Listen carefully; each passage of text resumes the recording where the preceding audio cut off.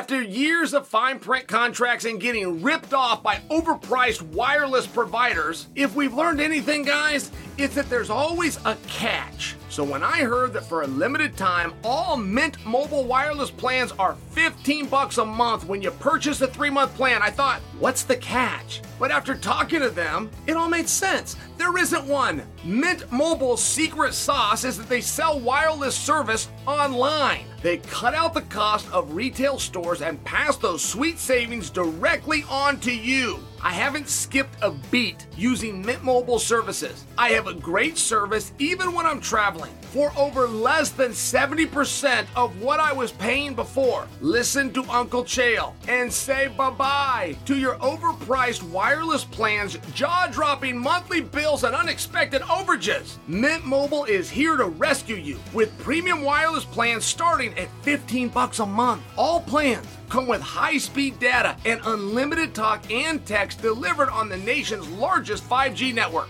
Use your own phone with any Mint Mobile plan and bring your phone number along with all your existing contacts. Ditch overpriced wireless with Mint Mobile's limited time deal and get 3 months of premium wireless service for $15 a month. To get this new customer offer and your new 3-month unlimited wireless plan for just $15 a month, go to mintmobile.com/Chael. That's mintmobile.com/Chael. Cut your wireless bill to $15 a month at mintmobile.com/Chael. $45 upfront payment required. That's equivalent to $15 a month. New customers on first 3-month plan only. Speed slower above 40 gigabytes on unlimited plan. Additional taxes, fees, and restrictions apply. See Mint Mobile for details. This upcoming concert season will be all about the boots, and Tecovas is your first stop for the best in Western style. And by the way, you don't have to be into the Western look to grab a good-looking pair of boots. I recently got a pair of ostrich skin round-tip boots, and I wore them with my suit. These boots are so versatile that I can throw them on with a full head-to-toe suit. And Anthony Smith came right up to me and he's asking me where I got them. Well, I told him the only place to get them, Tecovas. And they have a seasonal, limited edition offering. It's right now, this spring and summer, including men's and women's boots, apparel, hats, accessory, and more. My wife just surprised me with the ostrich wallet and a belt for my birthday, in case you've seen me.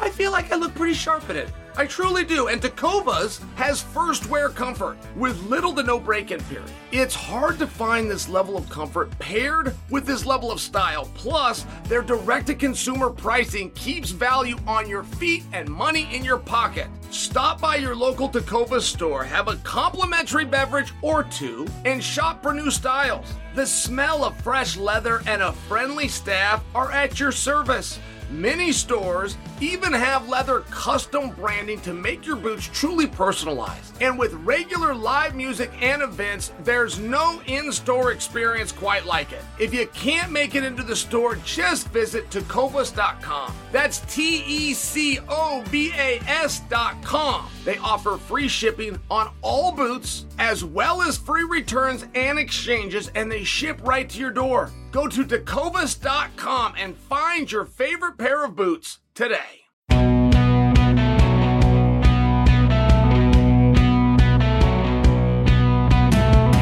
What's happening, guys? Happy Tuesday, and thank you for joining another special episode of You're Welcome. Look, I hope that you had a great weekend and that you enjoyed a night of great fights on Saturday, guys. Coming up on today's show, Francis Ngannou and Deontay Wilder seem to have come to an agreement. Plus, I'm going to tell you why I'm not convinced Usman versus Edwards 3 is actually going to happen next month, and more. Before we get to any of that, I want to tell you guys about one of the best rivalries this sport has ever seen. You want to know why you don't have any heels in the business? You don't have any heels because they can't take the booze. It's the same problem that every heel from the beginning of time has had. They can't take the booze. It takes courage. It takes discipline. You think it's an easy walk, the one that Colby Covington goes down by example? what he's willing to put up with 24/7, 365 to entertain you 3 times a year. I mean, have you ever thought of it from that perspective? Probably not. But it's tough, and there's a reason you don't have a lot of bad guys in sports. They can't take the booze. What am I talking about? Well, Daniel Cormier and Jon Jones, one of the great rivalries, truly. One of the great rivalries ever in combat sports.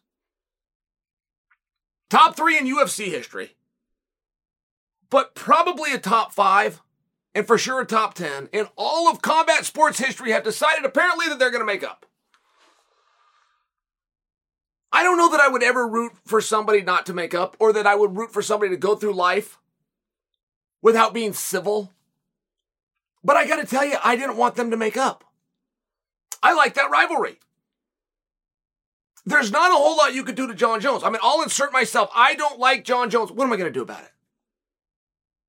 He is bigger than me.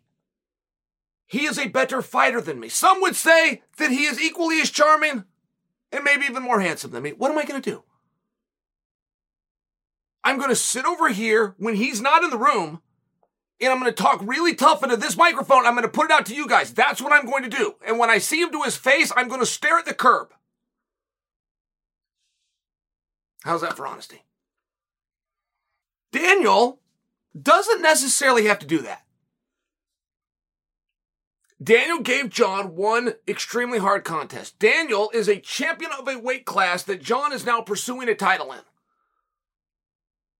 Not for nothing, but if you're doing just a battle of arguments and resumes, Daniel stacks up pretty well next to Jon Jones. That's all I'll say.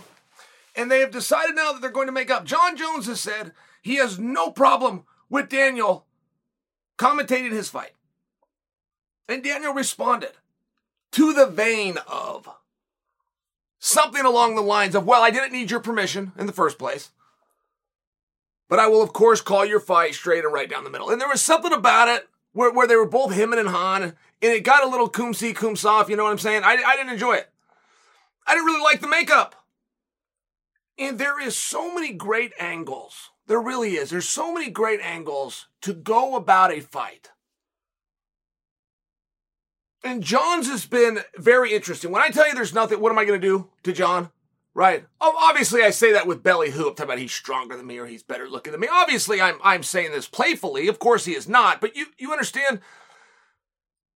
Take this into consideration, okay? Jon Jones has been very open to tell the world he's going up to 200, I apologize, he's leaving 205 pounds and going up to heavyweight to make more money. He's been very open to tell the world, I think I can draw better at heavyweight. After he was inducted into the Hall of Fame, he did an interview. And within that interview, an hour or so before he was arrested, but really, just if you remember that night, he said, I'm going to need to do a better job of selling fights. That's how I'm going to be incentivized. That's the part of my contract that we've agreed upon and shaken hands on. So that's what I need to do a better job of. Now, I paid attention and I listened to that. Because why I can say what I want about Jon, I do find him interesting. And I do think he's very charming. And I do think he's charismatic. And I do think he's a handsome guy. And I do think people listen when he speaks. I mean, in all fairness, he checks a whole bunch of boxes that you need in a character that you're going to put on television. But he has the same problem that apparently Daniel has, which is a heel who can't take the booze.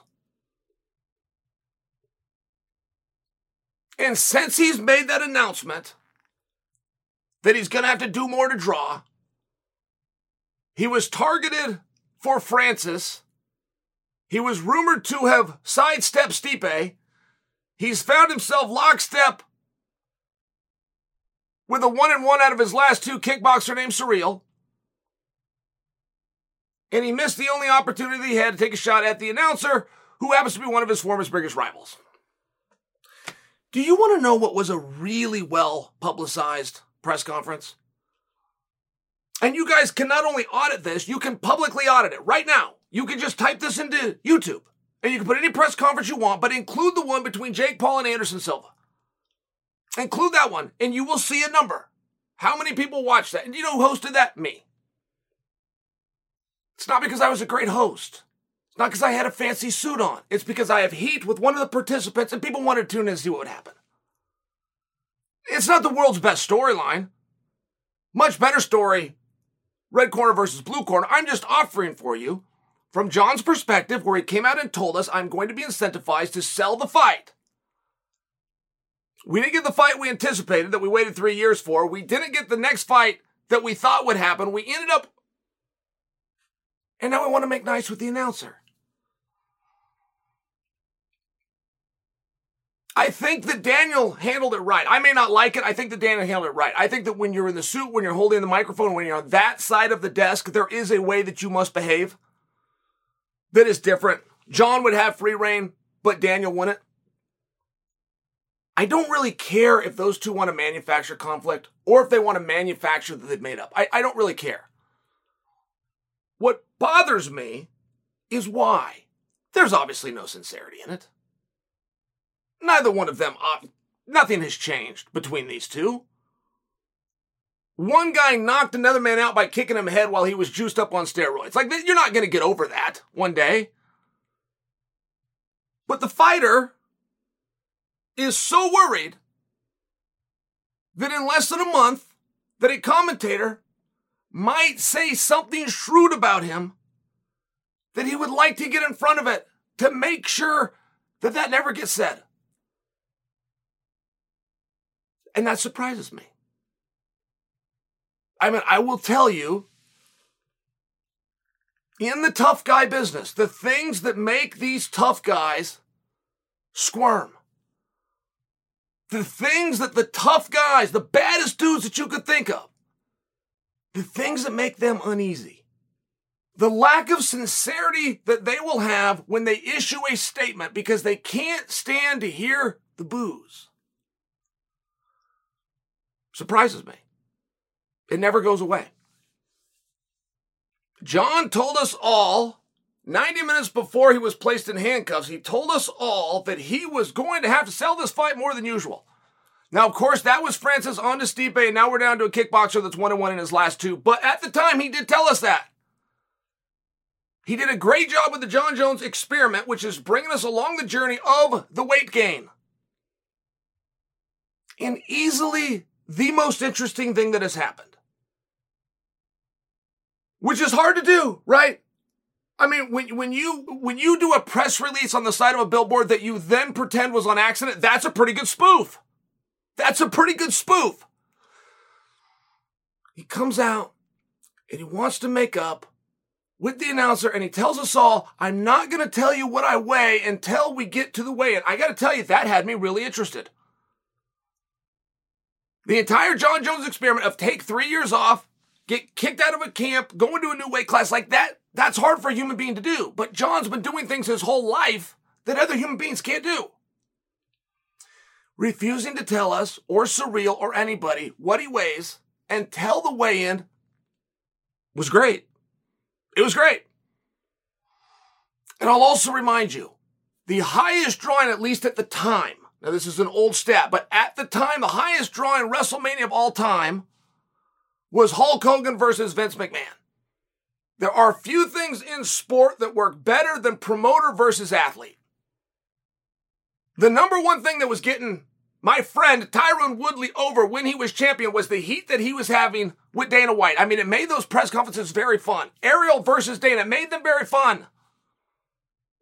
And while fighter versus promoter, it's not quite the same thing as fighter versus announcer. We'll take it. It's something. There's some kind of heat. The guy's been gone for 3 years. They're about to put him in a world title fight against a guy that's 1-1 in his last two.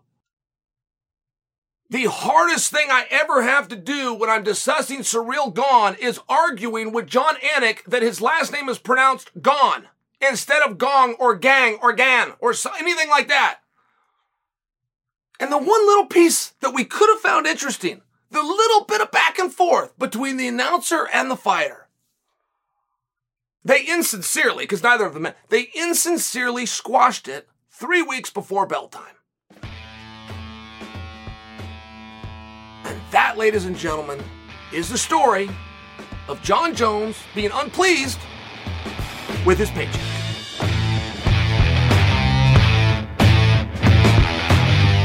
So, speaking of heavyweights, It's been over a month since Francis Ngannou left the UFC, and we still don't know what he's going to do next, but I'm hearing that right now we might be a little bit closer to an answer. Wilder versus Ngannou. They've apparently agreed to box. Well, to fight. Well, to box and to fight. Apparently.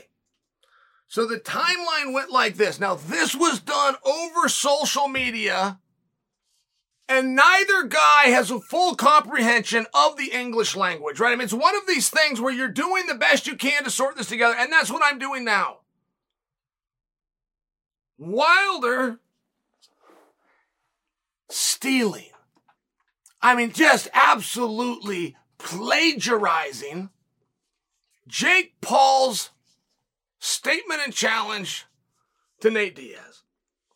Offered to box and to MMA, two different contests, with Francis Ngannou. So, make sure you hear that though. I mean, right, that's where these things get tough. It's not the same, right? If I come to you and I make you that offer, it's very different. Because you know that I would have already gone and got my backing. I would have already been in the room with Dana, and whatever it is I'm offering, trying to get you to agree, I got someone that's going to back my play. It's very different.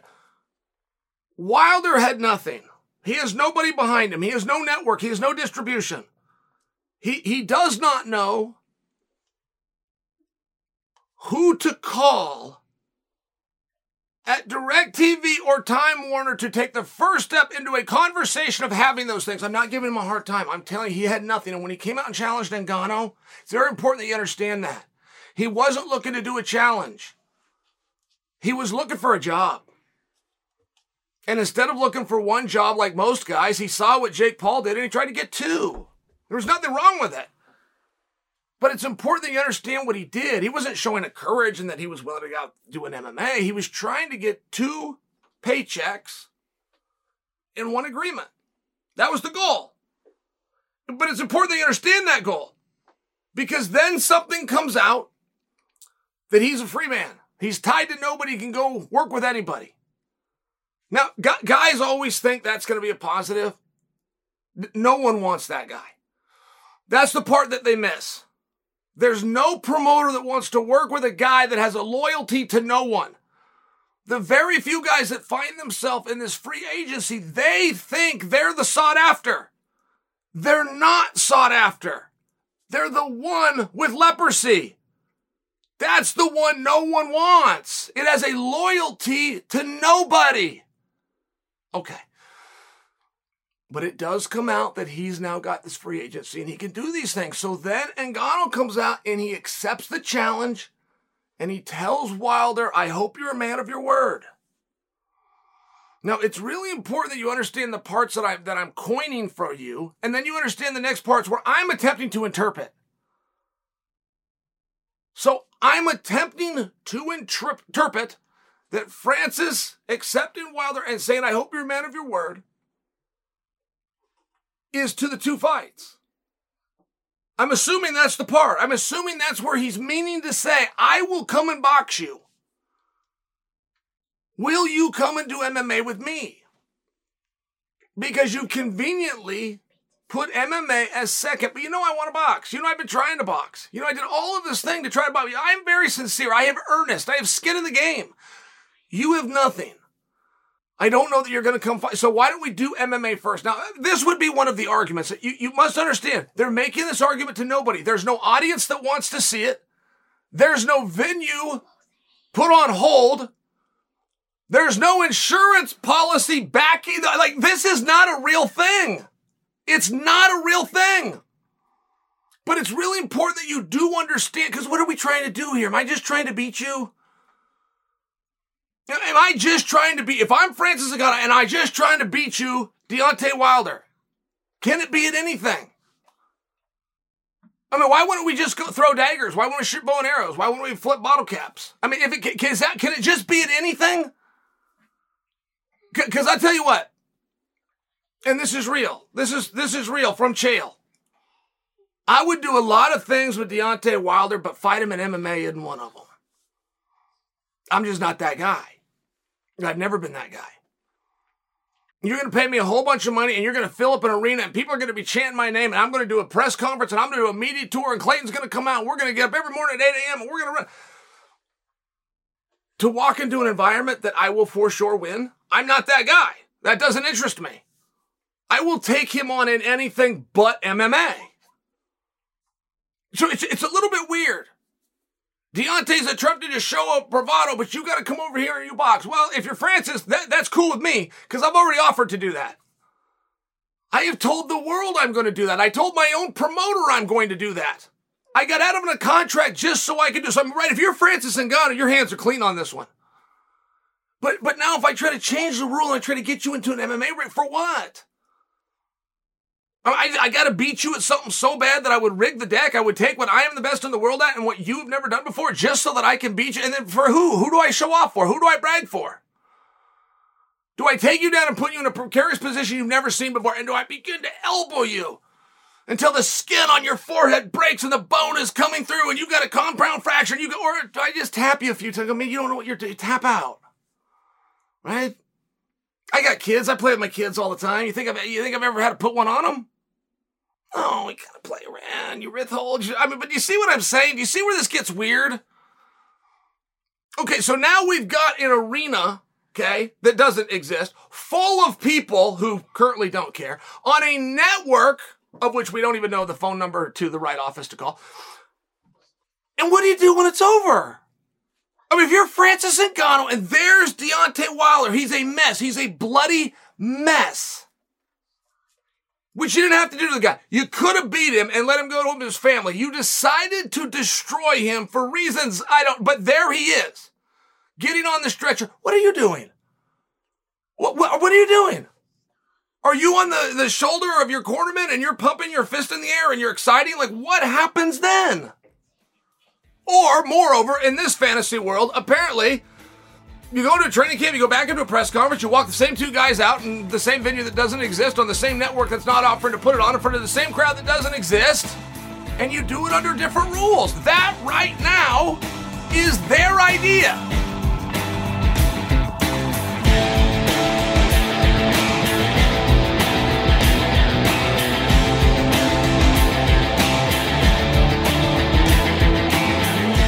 As you guys know, March is supposed to be a great month for fight fans, unlike any other, and UFC 286 is set to take place in London. But guys, let's be honest, I'm not sure the main event is going to happen. Edwards-Usman and Leon Edwards are going to fight soon in England on pay-per-view at 174 World Championship. Do you believe me? Do you believe me? Because you've heard it before. You've heard me say it before. You've heard it said by many people before. But it never felt like they were going to fight, did it? You wouldn't hear from the actual athletes themselves how excited they were. You wouldn't hear about training footage. You wouldn't hear why this is going to be different. What home field advantage means to Leon and his poor team that haven't been able to get over there and see him fight in person. And they're coming home, sleeping in, at least figuratively, his own bed. It's a big deal. It's a fascinating part of the story. Fascinating. First person, Leon called his mother. Gave that message right to his mother. Awesome. It was like one of the great feel-good moments in all of sport. It was really great. That's not being used. That's not being used to tell the story of this fight, to draw for this fight, to sell for this fight. I don't know if this fight has sold. I don't know if it's completely sold out. I don't know how many the venue sits. I don't know anything about it. Other than, as reported 5 months ago, and again 4 months ago, and again 3 months ago, and again last month, it is going to happen. It's going to happen in March. And it's going to happen in England. And I'm just wondering if you believe me. Do you believe me? Because Belal Muhammad doesn't believe a damn thing I just said. Belal Muhammad is currently in training camp so that he can fight Leon in March. George Masvidal knows a lot of what I said is true, but at least hoping against hope that it's false. He has not taken a match. In fact, he's turned down matches. He turned down in December a match with Burns, saying that he was hurt, but the real reason he was trying to keep himself available so that he could slide in England, 3-piece and a soda, off you go. So I'm wondering if you believe me that fight's going to happen. I don't know who the co-main event is that night. I don't know anything about that card. The fact that they're going to fight, the fact that it's going to be in March, and the fact that we're going to book a venue in England are all things that I learned an hour after the head kick that was heard around the world. Those things were stated that night by the boss. And apparently they were all accurate, and apparently the only thing between them is time and space, and apparently that is running out, and apparently those guys are going to go fight. Do you believe me? I told you guys, I promised you guys that Yair Rodriguez and Josh Emmett were going to fight. You did not believe me. I even told you the day before it was going to happen. I said, guys, they weighed in this morning. They're fighting tomorrow. You thought I was making it up. I mean, right? Like some people are good at keeping secrets. But why is this fight a secret? Why do the guys in the division not believe it? I mean, we have been told for months that it was going to happen, when it was going to happen, broad stroke term of March, where it was going to happen in a venue in England that we haven't even booked yet. We're going to go out and find it just for this rematch. And then we did. All of those things came true. So why does it not feel like they're going to fight? I'm asking you a question. Is it because Kamaru has been so quiet? I think so. I think that's a really big part of it. And if you get the right reporter that's willing to put in the time, he's going to have an awesome story. That is what Ariel Helwani could do with 24 hours access to Kamaru-Usman, and taking the fact that Kamaru-Usman has not given Kamaru to anybody, that he is absolutely locked down, buckled down, and getting his life back. That's how he views it. If you understood how important this fight was to Kamaru-Usman, but you may not be able to, because it's so important part of him is he's buckled down. He is not putting one moment of energy that could be put towards effort, towards accomplishing this goal. He's not any of that towards the media. And what about Leon? Is Leon doing what Leon does? Which is nothing? Is that what this is? But I ask you that because it's really important for us as fans, right? Particularly over here at this channel. We don't talk about a lot about X's and O's. I don't talk to you about he's going to go orthodox and switch to southpaw. That's where the head kick comes as opposed to the body shot with the lead hand. I don't do a lot of that. I talk to you about what should we expect, how much are we anticipating, and coming out the door, what do we think is going to be next? And it gets really hard in this situation, right? If Leon was to beat Kamaru, are we done? Because this is a true trilogy fight. You guys just don't know that. I mean, you've forgotten. It hasn't been told. Story hasn't come out. We think this is a rematch. A rematch to answer for the kick heard around the world, but that's not true. This is number 3. They are one apiece. So adversely, if Kamaru was to win, are we done? Can we move this behind us? It's a trilogy. It's 2-1. And we, no matter what, no matter if it was a lucky kick thrown at the last minute, no matter if it was hook or crook by the judges, when this is done, do we all move on? And if so, who do we move to? Chimaev was so obviously the heir apparent to the opportunity, but in 5 months of being begged, he has not even told us what weight class he is. We simply cannot as a community, no matter how bad we want to cook the books and get it to Chimaev, we just simply can't do that and anoint him a number 1 contender if he hasn't even told us that he's committed to going into that weight class. So what are we going to do? Do we give a good look to Burns versus Masvidal? Because Burns would seem to make a lot of sense. It seems as though we would like, as a community, to find a path for Masvidal to now make some sense, right? We know 3-piece and a soda has to be answered for. We know that. We just also know we can't just go give Masvidal a world title opportunity. Like, we can't give him a world title opportunity, and he must answer for 3-piece and a soda. But those things can't both be true. So, well, maybe we can find a path. Maybe the path is, hey, look, it's still not a perfect scenario, but if you get by Burns, even if you're one win and a couple of losses in your last, we can still do it. You got to get this one. I mean, is that the direction we're going, guys? I'm just asking questions. I feel as though I can be very confident in telling you these two aren't going to get in there again. The fact that they're going to get in there in a couple of weeks and no one knows it, that's not great news to be doing it again. Okay, great, we're going to move on. We're going to go with somebody new.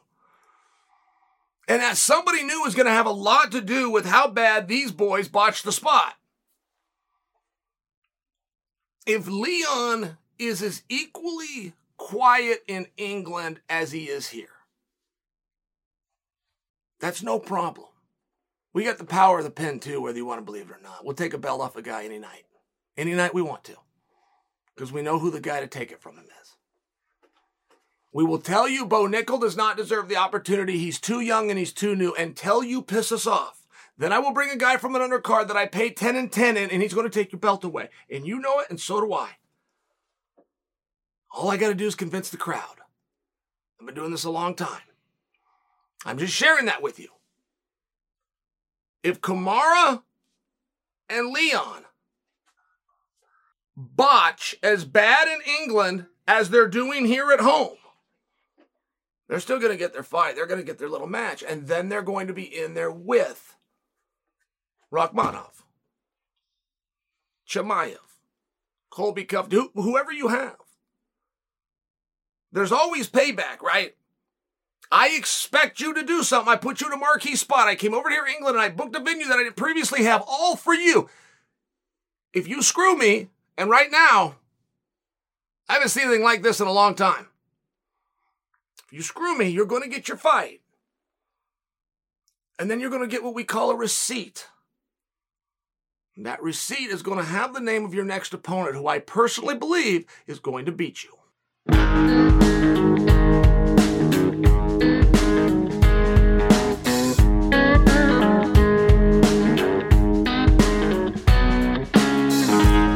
Close out today's show, I gotta give credit to Islam Makhachev and Volkanovski for doing a great job of keeping my interest even a week after their fight. Volkanovski started a YouTube page a period of time ago, maybe a year, and he's got some fun stuff on there. I mean, I've seen him cooking with Errol. It was one of his better segments. And whoever this guy is understands film, and he understands editing. And he's read a book or two about the algorithm. It's not overly complicated, but whoever this guy is has come to Volkanovski and said, you have to do nothing, just give me access to you, and I will do everything else. That guy has done the most tremendous service to Volkanovski, and Volk might not know it. He might think he's being the nice one by giving the access. He's the one that sees himself on camera. I just got to tell you, this guy is doing a great job. I have pitched a show to Fight Pass before. Fight Pass did not do the deal with me and would install the idea, and it now lives on their platform. Only point being, they love the idea, right? It was good enough that they thought that they should steal it. The exact idea that I pitched is exactly what Volkanovski guy is not only making, it's what he edited and released yesterday. It's simply behind the scenes. And I get that that's not rocket science. There's just an order for doing it. He shows Volk arriving. He shows him warming up. He shows as he walks out to the ring. He shows when he returns and he's with his team, when he's damaged and bruised. And you don't know what's going to happen in those moments. You just turn the camera on. You do not know what's going to happen. You don't know if you've got a guy pumping his fist over his head in celebration or in the corner, pie facing the camera as he's in tears. You just don't know. And then, if you can get the access, which just means you've got the courage to walk into the opponent's room, you can get him too. And it's this great footage, and it's this great piece, and Volkanovski did it. And one of the pieces, and one of the elements that he released, was Volk and his team barging in on Islam. Now, there is nothing wrong here. This is a time to celebrate and understand and just be grateful that whoever this guy that Volk's got with the brilliant idea of YouTube exists. He'll never be known and he deserves credit. I'm trying to give it to him now. I'd say his name if I knew it. But there's always a but. You will never cease to get around a piece of psychology that two opponents who had to be separated, who spanned the globe over between face-offs, call-outs, medias, weigh-ins, and an actual competition, you will never get around that when they get together for that after photo, it was not ever 50-50. It was never we both looked up and we caught eyes and we began to walk forward. One guy wants the photo and the other guy does the photo. And the guy that wants the photo is the B-side. Not most of the time. 100% never in history has Floyd Mayweather gone to an opponent after a fight and said, "Can I get a photo?" So there's just a piece of psychology there that when you're the one asking for the photo, you're the one trying to ham it up and, hey, look at us. Particularly when you're in defeat, that you need to be a little bit careful with. So Volk goes in and he gets this shot with Islam, all right? Now, he's cornered Islam, and Islam doesn't want to be there, but there's just certain things that you do. There just are. You know, hey, good job, you were a 3-1 underdog. I thought I'd get rid of you in 8 minutes. It turned out it took 25. I mean, it's one of those things. You pay your due and you do the photo. Now, when they were doing the photo, Volk did not miss the opportunity to ask for a rematch. Very wise to do. I'm just sharing for you that when this piece came out, it was a little bit misleading on some of the dirt sheets that picked it up. Not on Volk's actual page. On the dirt sheets that picked it up, it was a little bit misleading, as though Islam and Volk had agreed to a rematch. It was Volk who again asked for the photo. This was not even. Islam agreed to do the photo, and they began questioning him, and they asked him if he wanted to do the rematch. No, of course he's going to say yes. The cameras are going. And you would anyway. You would just say that. You would just say yes. You just would. It's the polite thing to do. But when Volk says we'll rematch and we'll do it in Abu Dhabi, okay? When anybody starts giving up territory in a negotiation before it's requested, you're weak. If I go into negotiation, that should be me 50% and you 50%, we're dead even. If I do that and before you open your mouth, I give up territory.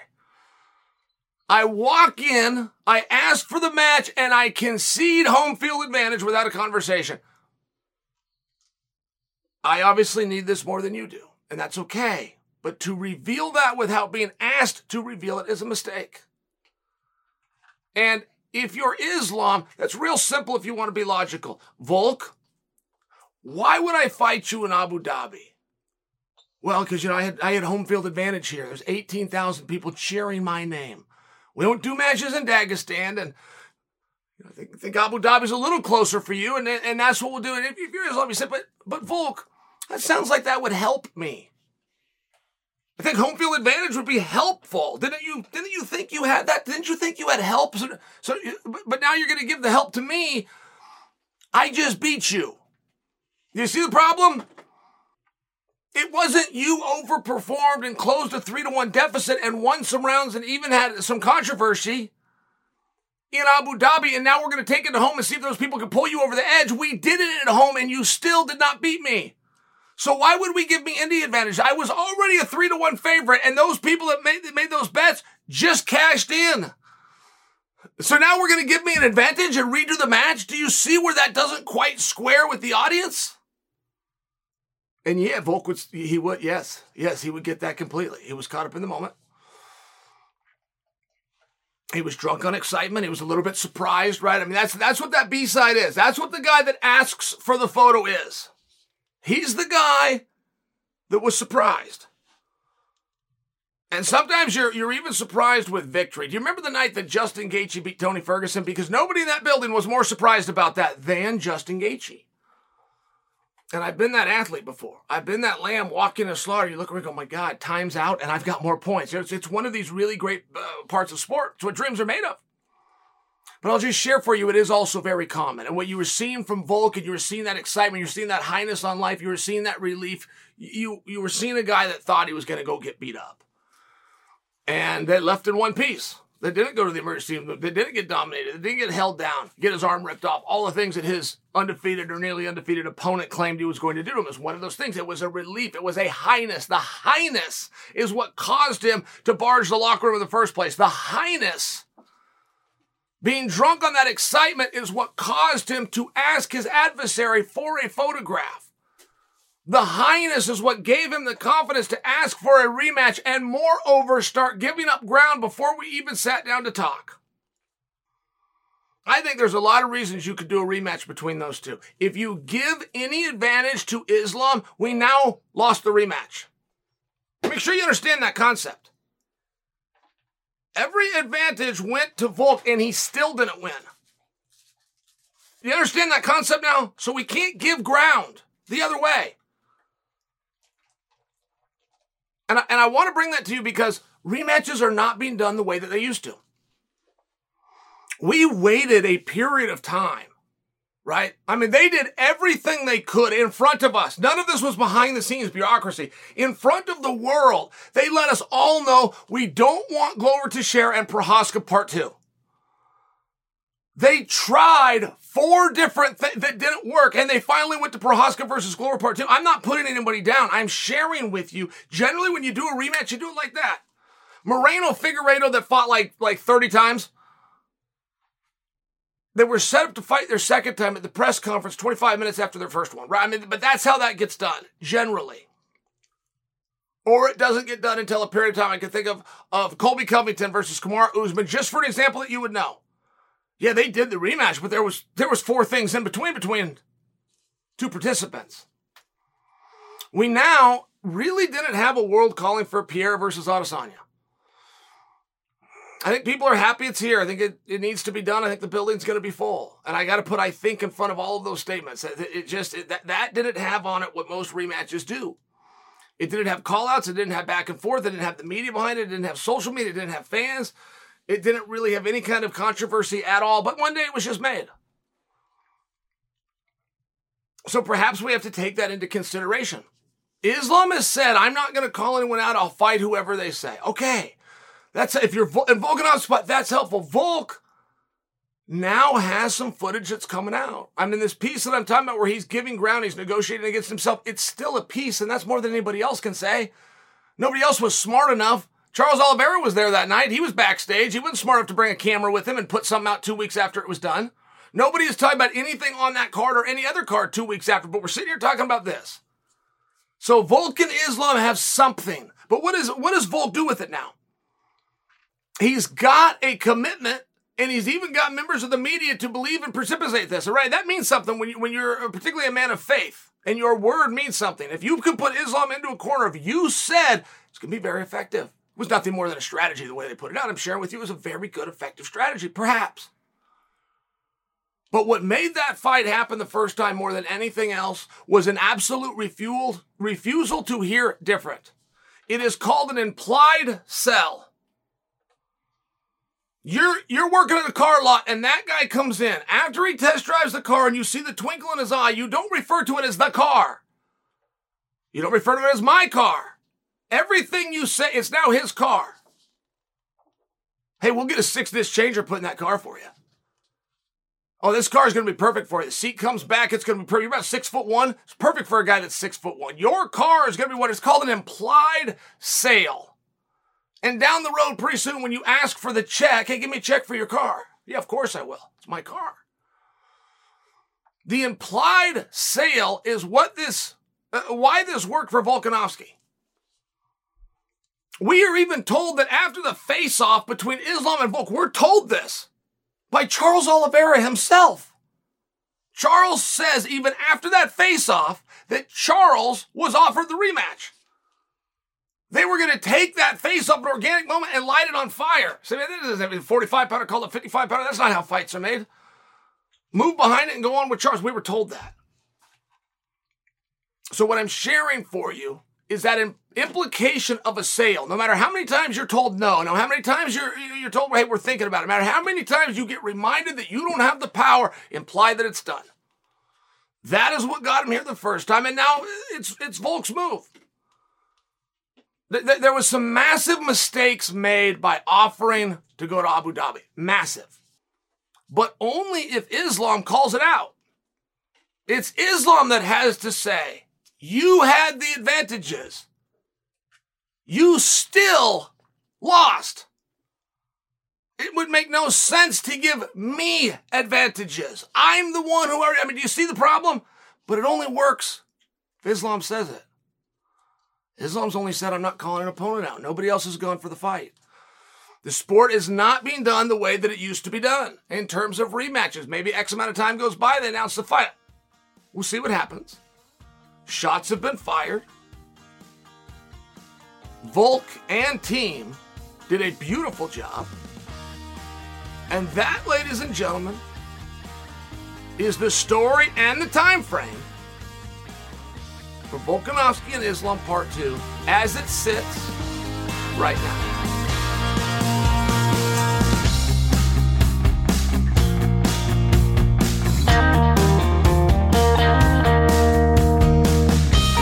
We got to break this down, guys. I actually am back. I've left. Since I've said goodbye to you guys, I've left for the night. I came back because Ariel put out a piece. It was real simple. He's talking about Islam and he's talking about Volkanovski. He said, here's what Islam did not get enough credit for. Okay. Slow news day. I'm having one too. But I click on it. Ariel said that Islam wasn't given enough credit for taking the fight in Perth. Now, Perth is disgusting. I understand that, but I'm not sure it's a step down. Have you seen pictures of Dagestan? In all fair, what did he mean by this? Well, it turned out I had it wrong. That's not what he meant. He meant taking it within a city within the country of Australia, of which Volkanovski was born. Okay. Is that true? Because Ariel went to the well a little further. He said he took the fight only 4 months after he won the belt in the first place. Well, 4-month training camp sounds like a long time to me. That doesn't seem like something unreasonable to ask for. Ariel thought he should have got more credit. The judges that went to Perth lacked respect for Perth so much, they gave the fight to the rightful winner. You came to Westland, Oregon. I'm just letting you know. You come to Westland, Oregon. You have so much respect for my city. You will not know, as a judge, if you're going to get out of that building alive. You will question that. Before you eat food back at the hotel, you will wonder if it was poisoned. You will respect Westland enough. And you will not give the opponent the victory. They had such a lack of respect for Perth, they gave the fight to the guy that 17,000 people booed. And you can look at that however you want or think that I said it funny. I said it exactly how I meant to say it. And I'm just not sure where the respect needs to come from for Islam to go into a city that is so unfearful that 3 guys cage side weren't scared of the 18,000 on the outside like this sport has always done. I think that it's very relevant. I really do. And I don't think that Volk deserves credit. I think that Volk was owed something good to happen to him, because the part of the Volk story that has always been left out is how willing he is to fight anyone at any time. He never should have fought Max Holloway the 3rd time. That was a career suicide. Now, I get that that's an expression. I get that it was dominant and he was fighting all of that. That's an expression, career suicide. That was the single worst decision he could have made.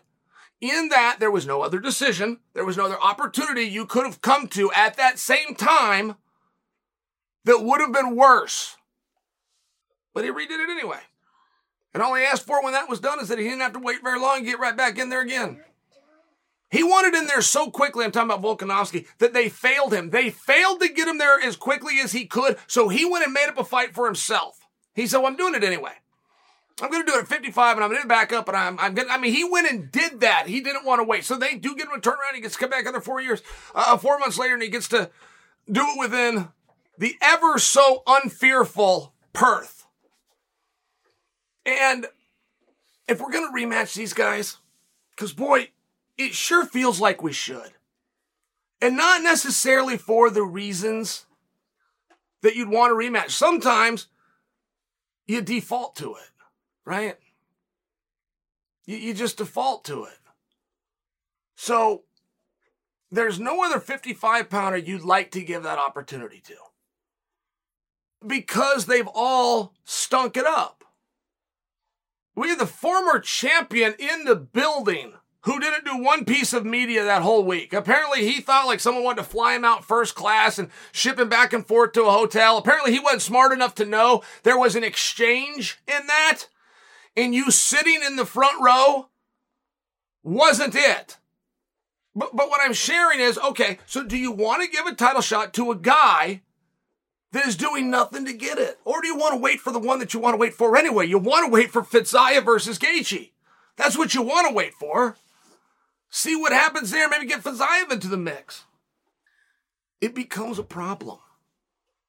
It really does. Of who am I going to give it to when none of you deserve it? Oh, by the way, Volkanovski does. Great. Well, then let's give it to Volkanovski. And they've proven that they can do business, right? Everything's fine here. Well, not so fast, because what do I do on the backside? Right? Some promoters are playing checkers. You just give me to this night. Prove to me it can be an exciting thing. Bob's your uncle. But you're dealing with a guy who only plays chess. So what do I do after this night? If Volkanovski beats him, which is what this whole thing's about. This whole thing is about that Volkanovski can and prove that he can and perhaps should have even gotten the nod. The whole thing is predicated on that premise. If that premise turns out to be true and Volk beats him, what do I do now? I don't need an Islam Makhachev.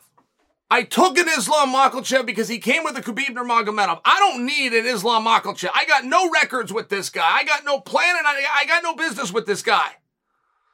But right is still right. So if he goes and he does a favor again in another record-breaking night and he loses, I got to give him the rubber match. I just got to. Well, if I give him the rubber match, that means that Volk is now within the weight class, which means I got to strip him at 45. I mean, do you see how many things happen here? Do you see how many things happen here?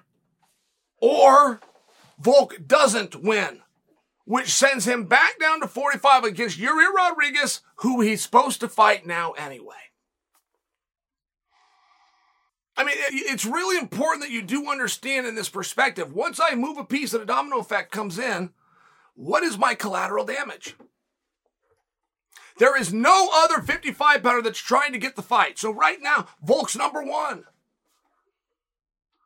There's no other 55-pounder that deserves it because they're not trying to get it. Not because their resume is not good and not because their skills aren't there. You have to show up for the interview. Nobody didn't run for president and then finds out on the second Tuesday after the first Tuesday of the 11th month of the year, natural born and of 35 years of age, that they're president. You had to run.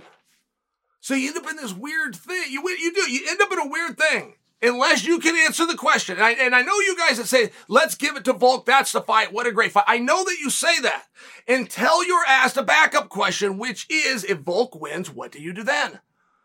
Well, you put Volk in there with Fiziev. How do I give it to Fiziev? How do I not give it back to Islam? Well, you're right. You got to give it to Islam. Okay, well, then I'm holding up the division. I mean, we just did this disaster. It was called Moreno and Figueiredo. The world wanted to see those fights so little that they demoted them. The first time those guys fought, they were a main event. They were never main event again. Right? This isn't Chael's opinion. The fight went down on the card. And what are we going to do with Izzy versus Pereira, by the way? Would you even think that it was right? Would you even think it's right that after Izzy and Pereira fight again? Like, would you even think that's right? That would be 5 opportunities. That would be 2 years of a division being held. I mean, do you even think that's right? Okay, great. But if Izzy is to beat Pereira's given him 1, 2, 3, 4 opportunities. If Izzy is to beat Pereira, don't you think we got to rematch him? And wouldn't you think that's the right thing to do? Izzy's already beaten the division. I mean, do you see where it gets a little bit weird? And now, goddamn, we got to get on with it. Do you want to set a precedence of that? What, just because you had a good fight, I got to rematch the fight? That's the qualification? I expect you all to have good fights. I got to rematch every fight that's a good fight? When I do a show every Saturday and I give it 2 of the night bonuses for performance? I would have nothing but rematches here. There has to be another reason. There has to be some way we can get on with it. That's where the clatch comes in. That's where the controversy comes in. That's where screaming foul ball, while unsportsmanlike, is so important. There has to be something more than that was a good match. I expected it to be. And you're not going to get more from these guys. You're just not. But you're not going to get more from the field either. They brought Oliveira to Perth. You know what that looks like? I mean, you guys just see him on camera there, and he's sitting there, and he's doing whatever Oliveira does. Do you understand what it took to get him there? They had to invite him, which means they had to go through a manager, which means they had to work out something. Once they worked out something, they find out he wants a first-class ticket, but they already booked him in coach. So now they got to call back. They got to upgrade that to first class. And at the absolute last minute, and only a fighter would pull this, he informs you that his girlfriend's coming, or he's not getting on the plane. All right, you're now $50,000 in plane tickets to today's flavor of the month because he got her the world's greatest date ever on your black card. Well, once they land at a hotel where they have, or once they land at a city where they don't speak the language, they don't have the money, means you got to get them a car. All right, so now this couple right here, she just got a first-class ticket into at any rate, we're going to take him to a hotel. Oh, and wouldn't you know it, he's going to demand a suite. These are small things. These are no problem. I'm just sharing. This is the way this works. Well, then when he goes to check in, he doesn't have a credit card, and the hotel won't let him check in without a credit card on file, which is where the boss calls and puts the black card down, and now everybody's going to the spa and eating lobster, just so you understand how these things work. Now, at some point, he comes down to the lobby where they pick him up in another car. They take him and the flavor of the day off to the fights. They put him in beautiful seats, and they bring a camera at some point. At some point, that camera comes on. And the guy, were 2 Funk class plane tickets, his own private transportation, a suite, and your black card for the week of lobster tails and spa visits, looks at that camera, and he tells the world. Now, does that seem like an equitable arrangement to you? All right, guys, that's it for today's episode. Thank you for listening. And I want to remind you that if you like what you hear, you can find me over on Apple Podcasts anytime, and you can even leave me a review or submit a rating for the show over on Spotify. Guys, there is so much more I'm going to get to. I'm going to save it for Friday. Until then, I'm Chael Sonnen, and you are welcome. Here in America, work is in trouble. We've offshored our manufacturing, sent away good jobs, and lost so much ability to make things. American Giant is a company that's pushing back against this tide. They make high-quality clothing, sweatshirts, jeans, dresses, jackets, and so much more, right here in the USA. Visit American-Giant.com and get 20% off your first order when you use code STAPLE20 at checkout. That's 20% off your first order at American-Giant.com, promo code STAPLE20.